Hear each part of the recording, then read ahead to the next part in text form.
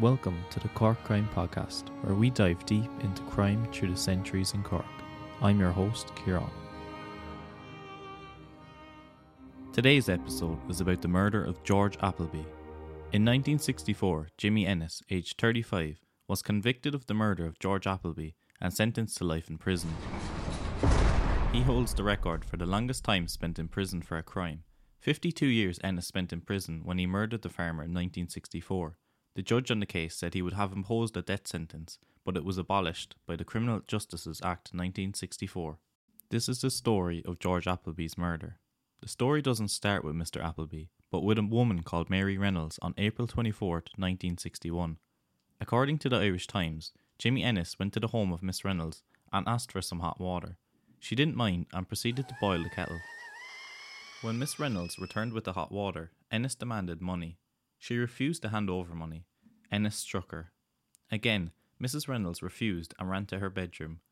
At this point, she was bleeding badly. Ennis followed her and dragged her out of the room and beat her with a beat crowner. To her horror, he continued the attack with a hatchet. After Mrs. Reynolds' horrific attack, all Ennis robbed was £5 from her purse, and then he left. She was in a semi-conscious state when her husband found her.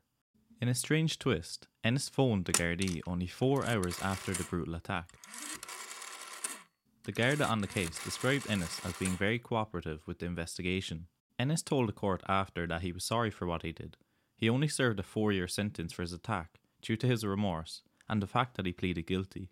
We learned from Tom Connolly's book Detective, A Life Upholding the Law, that Ennis was released from Portlaoise prison on 22nd of April 1964 after serving his sentence. At this point, you would hope this is the last we would hear of the violent Jimmy Ennis, but you'd be mistaken.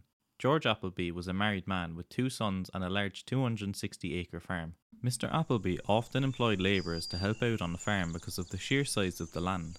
He had employed Ennis in 1957. Only 48 hours after Ennis was released, he murdered farmer George Applebe. On Ennis's departure from prison, he was given his belongings along with a travel voucher to travel from Portlaoise to Cork. The next day, Ennis travelled on a 10:45 a.m. Dublin to Cork train. He had booked into a lodging house on the 23rd. Ennis did not stay in the lodging house on the night of April 24th. The following morning he knocked on the door and requested his breakfast. Later that day he booked into another lodging house. It was located on the Glanmire Road in Cork. Ennis left the following morning to return to Dublin by train.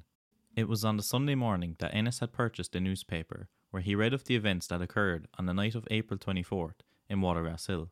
George Applebe, a 51-year-old man, was beaten to death in his bed in a vicious murder with his wife beside him. His wife, while seriously injured, thankfully survived. The Gardaí were eager to speak to Ennis at the time, as he had previously worked for Mr. Applebe, and due to his record. Ennis went to the local Garda station at Store Street and handed himself in to the Gardaí. On the night of April 24th, Eric Applebe, George's son, and Thomas Gailey went to a dance in Upton. They did not return till 5 a.m. Eric's brother Ivor and his parents stayed at home. They had headed to bed at around 10:30 p.m. after watching TV. Eric, 26 at the time, went straight to bed and tried not to disturb anybody. At 8:30 a.m. Eric left his room and went to his parents' room to talk about the previous night. Eric was greeted by a horrific and devastating scene. He found George Applebe, his father, lying dead in the bed and his mother seriously injured on the floor. She was still conscious but only mumbled a few words. Immediately, the Gardaí and medical assistants were called for. After a murder like this, the key is to preserve the scene straight away. The investigation begins immediately. The first thing investigators noticed was that a desk in the drawing room had been forced open. Mr. Appleby kept his private papers and his wallet here. The wallet could not be found. Also found in the drawing room was a pair of black shoes that did not belong to any of the family members. It must have been the murderer's shoes. Dr. John Healy attended the scene that morning. He found Mr. Appleby lying on his bed with severe wounds to his head. He instantly knew he was dead. Beside his body lay an iron bar and a pool of blood. Mrs. Appleby was moved to a hospital. Ennis was a prime suspect immediately for the crime. He'd worked and slept there. He may have known about the papers and wallet in his drawing room. Ennis, as we know, was arrested for a violent robbery in 1961. After Ennis arrived at Store Street Garda Station, the incident room in Cork was notified of his arrival. He was then brought to the Detective Branch office. Ennis was interviewed by Chief Superintendent Barney McShane. He took a statement from Ennis. He told him about his travels from Portlaoise to Cork on April 23rd. On that day, he said he met a young girl in her 20s. He had stayed with her until about 10:30 p.m. They met again there the next day and remained until 7 a.m. on April 24th, Ennis stated. He then returned to his lodging house and had his breakfast. Ennis and the chief superintendent took a break. The interview resumed when Ennis said, "Tear up that statement. It is not at all the truth." Ennis told him he would make a true confession on what happened that night. He walked from the city all the way to the Applebe's farm. He told him about all the places he passed on the way. He stayed in a ditch near the Applebe's house until it got darker. Ennis then went on to describe in detail what happened.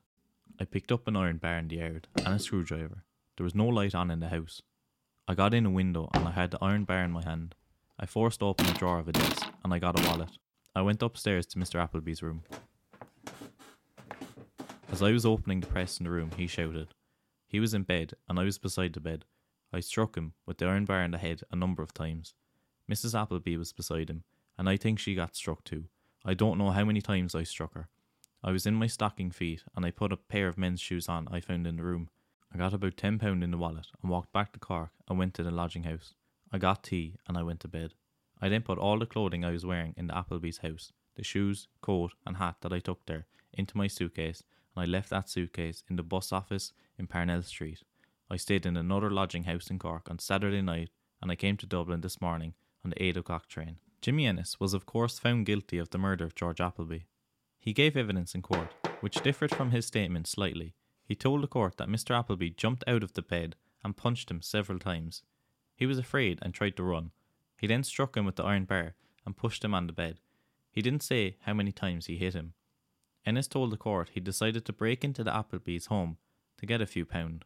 Dr. Thomas Murphy, a medical officer in Mountjoy Prison in Dublin, accused Ennis of being a belligerent psychopath. He told the court that people such as Ennis are typically outcasts from society. They are emotionally unstable and they react with violence in everyday, ordinary situations. While in Mountjoy Prison, Ennis had made 2 suicide attempts. Both attempts were demonstrative, having been made in the presence of others. Dr. Murphy was cross-examined by the counsel for prosecution when they asked whether Ennis was insane or was he insane at the time of the murder committed.